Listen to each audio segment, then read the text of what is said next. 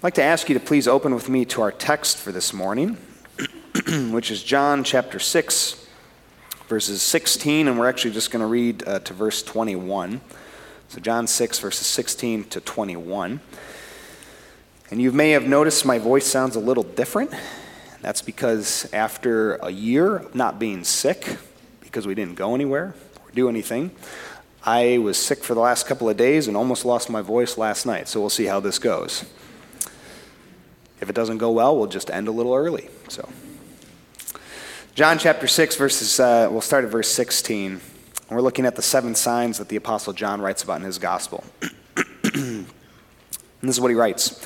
When evening came, this is the evening right after Jesus had fed the 5,000, his disciples went down to the lake, where they got onto a boat and set off across the lake to Capernaum. By now it was dark, and Jesus had not yet joined them. A strong wind was blowing, and the waters grew rough.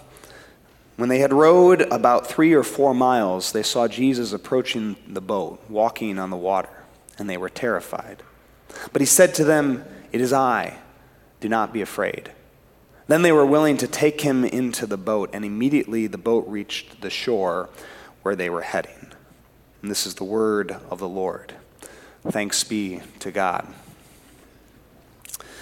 Brothers and sisters in Jesus Christ, every once in a while a sports team will sign the son or daughter of some former athlete, some former star, just to see if they have a bit of their parents' talent.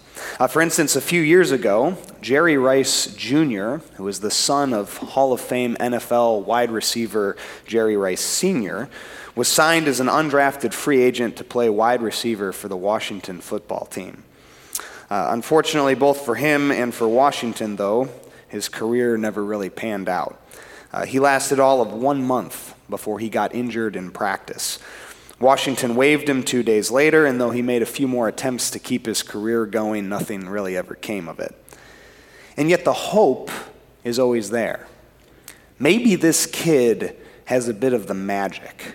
Maybe they've got some of the talent that made mom or dad so productive. That's the reason why teams do that, why they sign the children of former stars.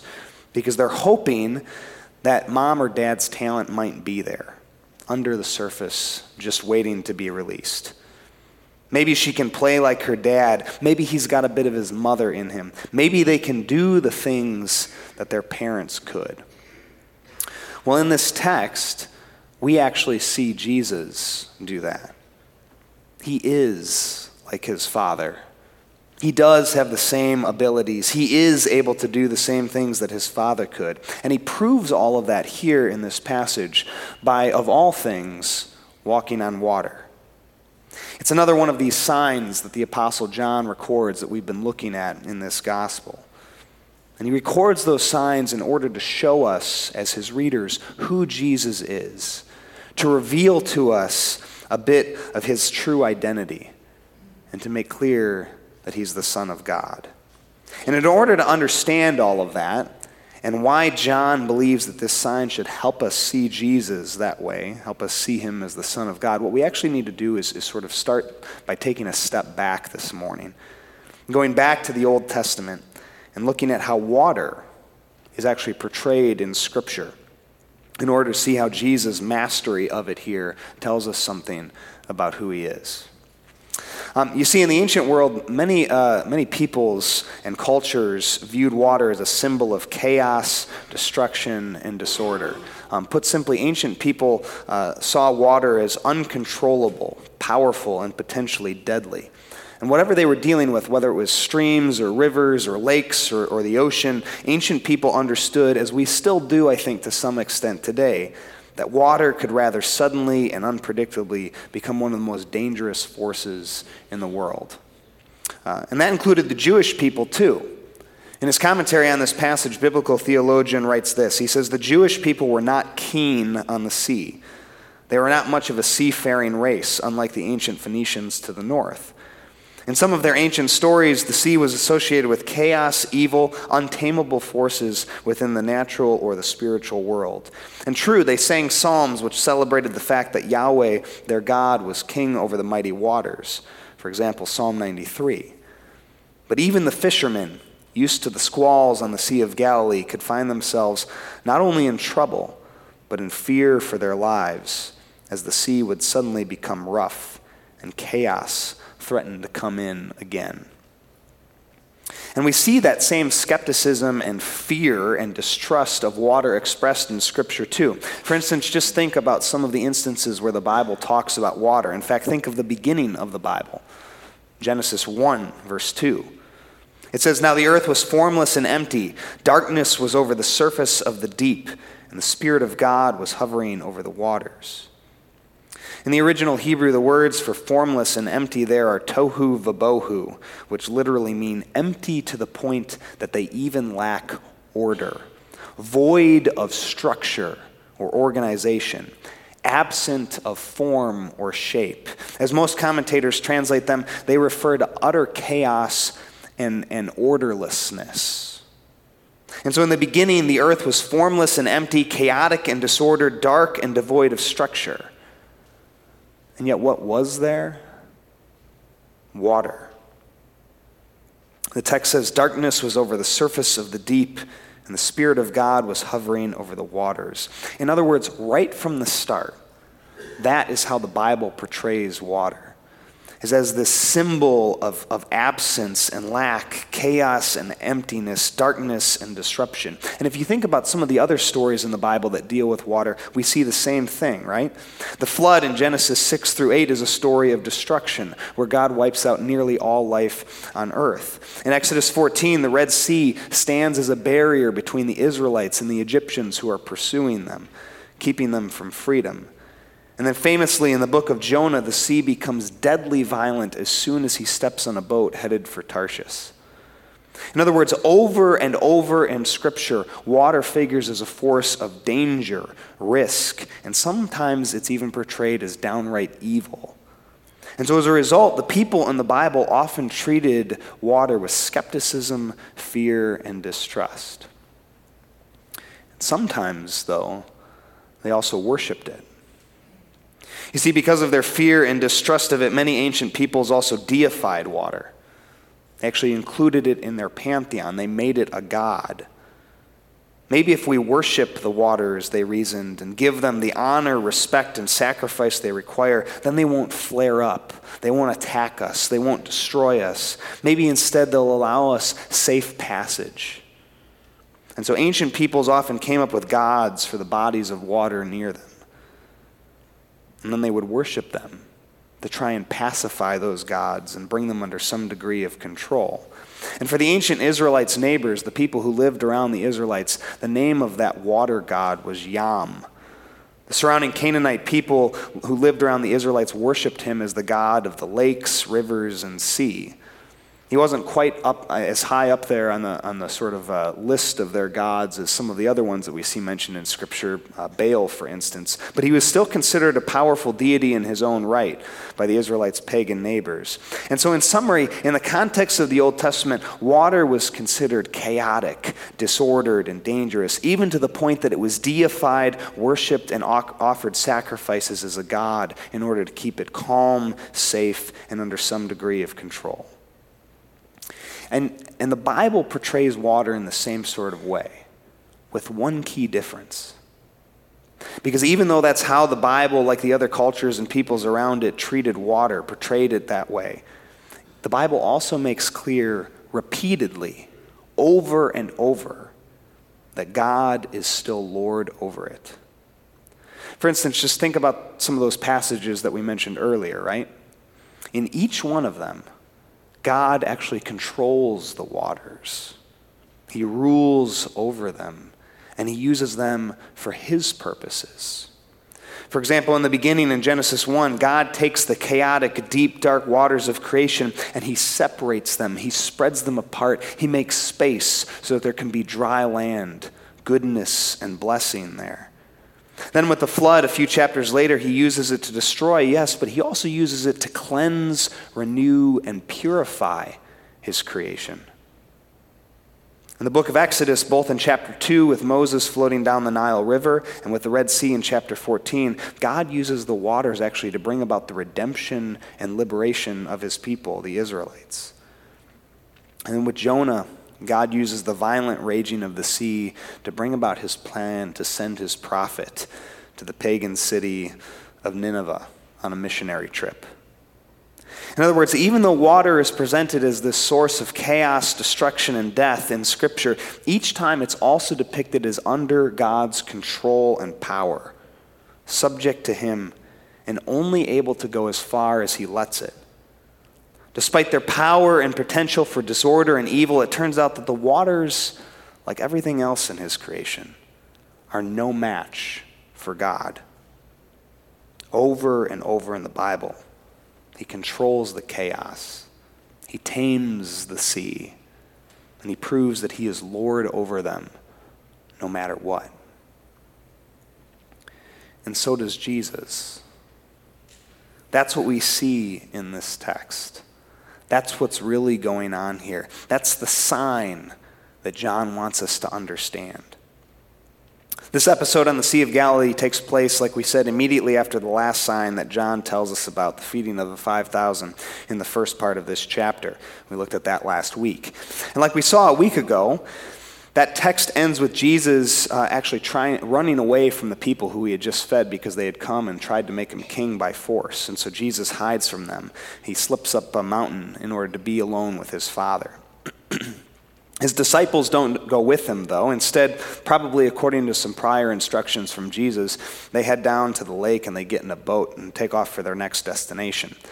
They're making their way in a boat across the Sea of Galilee to the town of Capernaum. It doesn't take long, though, like happens often in Scripture, for the disciples to find themselves out of their depth, both literally and figuratively. The text says that it was dark on the lake, the middle of the night, in fact, and a strong wind was blowing and the waters grew rough. And it's yet another instance in Scripture of the chaotic, untamable, threatening waters trying to take over and reassert their control. Suddenly, though, a figure appears. In the middle of the storm, he comes near the disciples' boat, walking on the waters, and the disciples are scared. They're terrified. And who wouldn't be? As one commentator points out, this scene is terrifying. People don't walk on water, and yet this one does. 3 or 4 miles out from the shore, this mysterious figure walks across the lake, approaches the disciples' boat, straining against the storm, and comes near enough to be within earshot. And then he speaks. And it's not the voice of doom and gloom and terror, but instead of the one that these disciples have come to know and love. It's the voice of the one who called them and asked them to follow him. It's the voice of the one they've come to trust and believe in. It's the voice of Jesus. And he says to them simply yet powerfully, "It is I. Don't be afraid." That seemingly simple statement reveals 2 important things about Jesus here. First, in the original Greek, the phrase Jesus uses there when he says, "It is I," is ego eimi. And that's not a bad translation. It is I. That's one way that phrase can be translated. There's another way that it can be translated, though, too. Maybe a more literal way. And that's I am. That should make our ears perk up. That's because this isn't the first time in Scripture that we hear that phrase, I am. Instead, if we're familiar with Scripture, specifically the Old Testament, then we've heard that phrase before, haven't we? After all, that's how God chooses to identify himself to Moses in Exodus chapter 3. In fact, we looked at that passage a couple months ago when we were doing a sermon series on the book of Exodus. And in that chapter, Moses comes face to face with God, and in order to understand who he's dealing with, he asks for God's name. And that's how God responds. He says, "I am who I am." In Hebrew, the word for that phrase is Yahweh. But in Greek, that phrase would have been translated the same way that Jesus speaks it here. Ego eimi. Just as God chooses to reveal himself to Moses in Exodus 3, that's how Jesus chooses to reveal himself to his disciples on the waters here in John chapter 6. In response to their fear and fright in the middle of the night of a storm on the Sea of Galilee, Jesus comes to them and says to them, I am. Do not be afraid. And folks, I'll be honest here, we don't always get this in our English translations when we read the Bible, but there is no way that the significance of that would have been lost on any first century religious Jew. Anyone from a Jewish background back then, or even anyone with a familiarity of the Old Testament at the time, would have understood what John is saying about Jesus here. By using that phrase, ego eimi, I am, Jesus is in essence making the claim that he is no ordinary person. He's no mere human being. He's no normal prophet or teacher. Instead, he is the same I am as the one who revealed himself to Moses in Exodus. That's part of the sign here. That's part of how Jesus reveals himself in this passage. That's part of how we catch a glimpse of who he really is in this text. His words tell us. But if his words aren't enough, then Jesus' actions back it up too. That's the second thing that this passage reveals to us about Jesus. You see, this text clearly shows Jesus' mastery over the waters. They're no match for him. The disciples are 3 to 4 miles out from the shore in the middle of a storm that's threatening their lives. And what does Jesus do? He walks out to them. He treads across the waters. He marches across the lake, just as if it was dry ground. The other gospel writers actually go a step further here. John doesn't include this in his version, but Matthew and Mark both make it clear in their accounts of this same episode that Jesus not only has the power to walk on the waters, but also to calm them. Be still, he says, and the waters listen. They obey his word. The point here is clear. Just like his Father throughout Scripture, Jesus has the power to tame the chaos, the disorder, and the destruction of the waters. He's in control over them, and they are subject to his authority. He's Lord, and just like his Father before him, the waters too listen to him. And when you think about that, there's incredible comfort in that. Jesus' disciples find their fears and uncertainties answered in Christ here, and at least part of the point of this passage is that we can too. Again, as N.T. Wright puts it, the story of Jesus walking on the waters can easily be used as a theme for meditation. There are many times in our lives, and we never know when they will strike, when metaphorically speaking, suddenly the wind gets up and the sea becomes rough. As we struggle to make our way through, sometimes we are aware of a presence with us, which may initially be more disturbing than comforting. But if we listen, through the roar of the waves and the wind, we may hear the voice that says, "It's me. Don't be afraid." And if we are ready then to take Jesus on board, we may find ourselves sooner than we expected at the harbor where we will be calm and secure once more. And that brings us to the gospel this morning. You see, there's another passage in the Bible that we haven't talked about that's significant for this theme of water in Scripture, and that's Revelation 21. In that chapter, the Apostle John is describing the new creation that God will one day bring about. And in the first verse of that chapter, he says, "Then I saw a new heaven and a new earth, for the first heaven and the first earth had passed away." But then he continues, and he says something kind of strange. He says, "And there was no longer any sea." No longer any sea. I'll be honest, that verse, that piece of that verse used to confuse me. I used to wonder, so is there not going to be any water in heaven? Is God's new creation just going to be land? Are we going to have to say goodbye to lakes and rivers and oceans and days at the beach in God's restored and renewed world? And the answer is no. I don't think so. I don't think that's what that text is trying to say. Instead, as I've come to understand Scripture better and this role that water plays in it, instead of literally saying that there won't be any water in the redeemed world that God is going to eventually bring about, what I think that text is actually saying is that instead there won't be any of the chaos the disorder, the destruction or death associated with water. That seems to be the point that John is making in Revelation 21. In fact, he even says it explicitly in verse 4 of that passage when he writes, "There will be no more death or mourning or crying or pain, for the old order of things has passed away."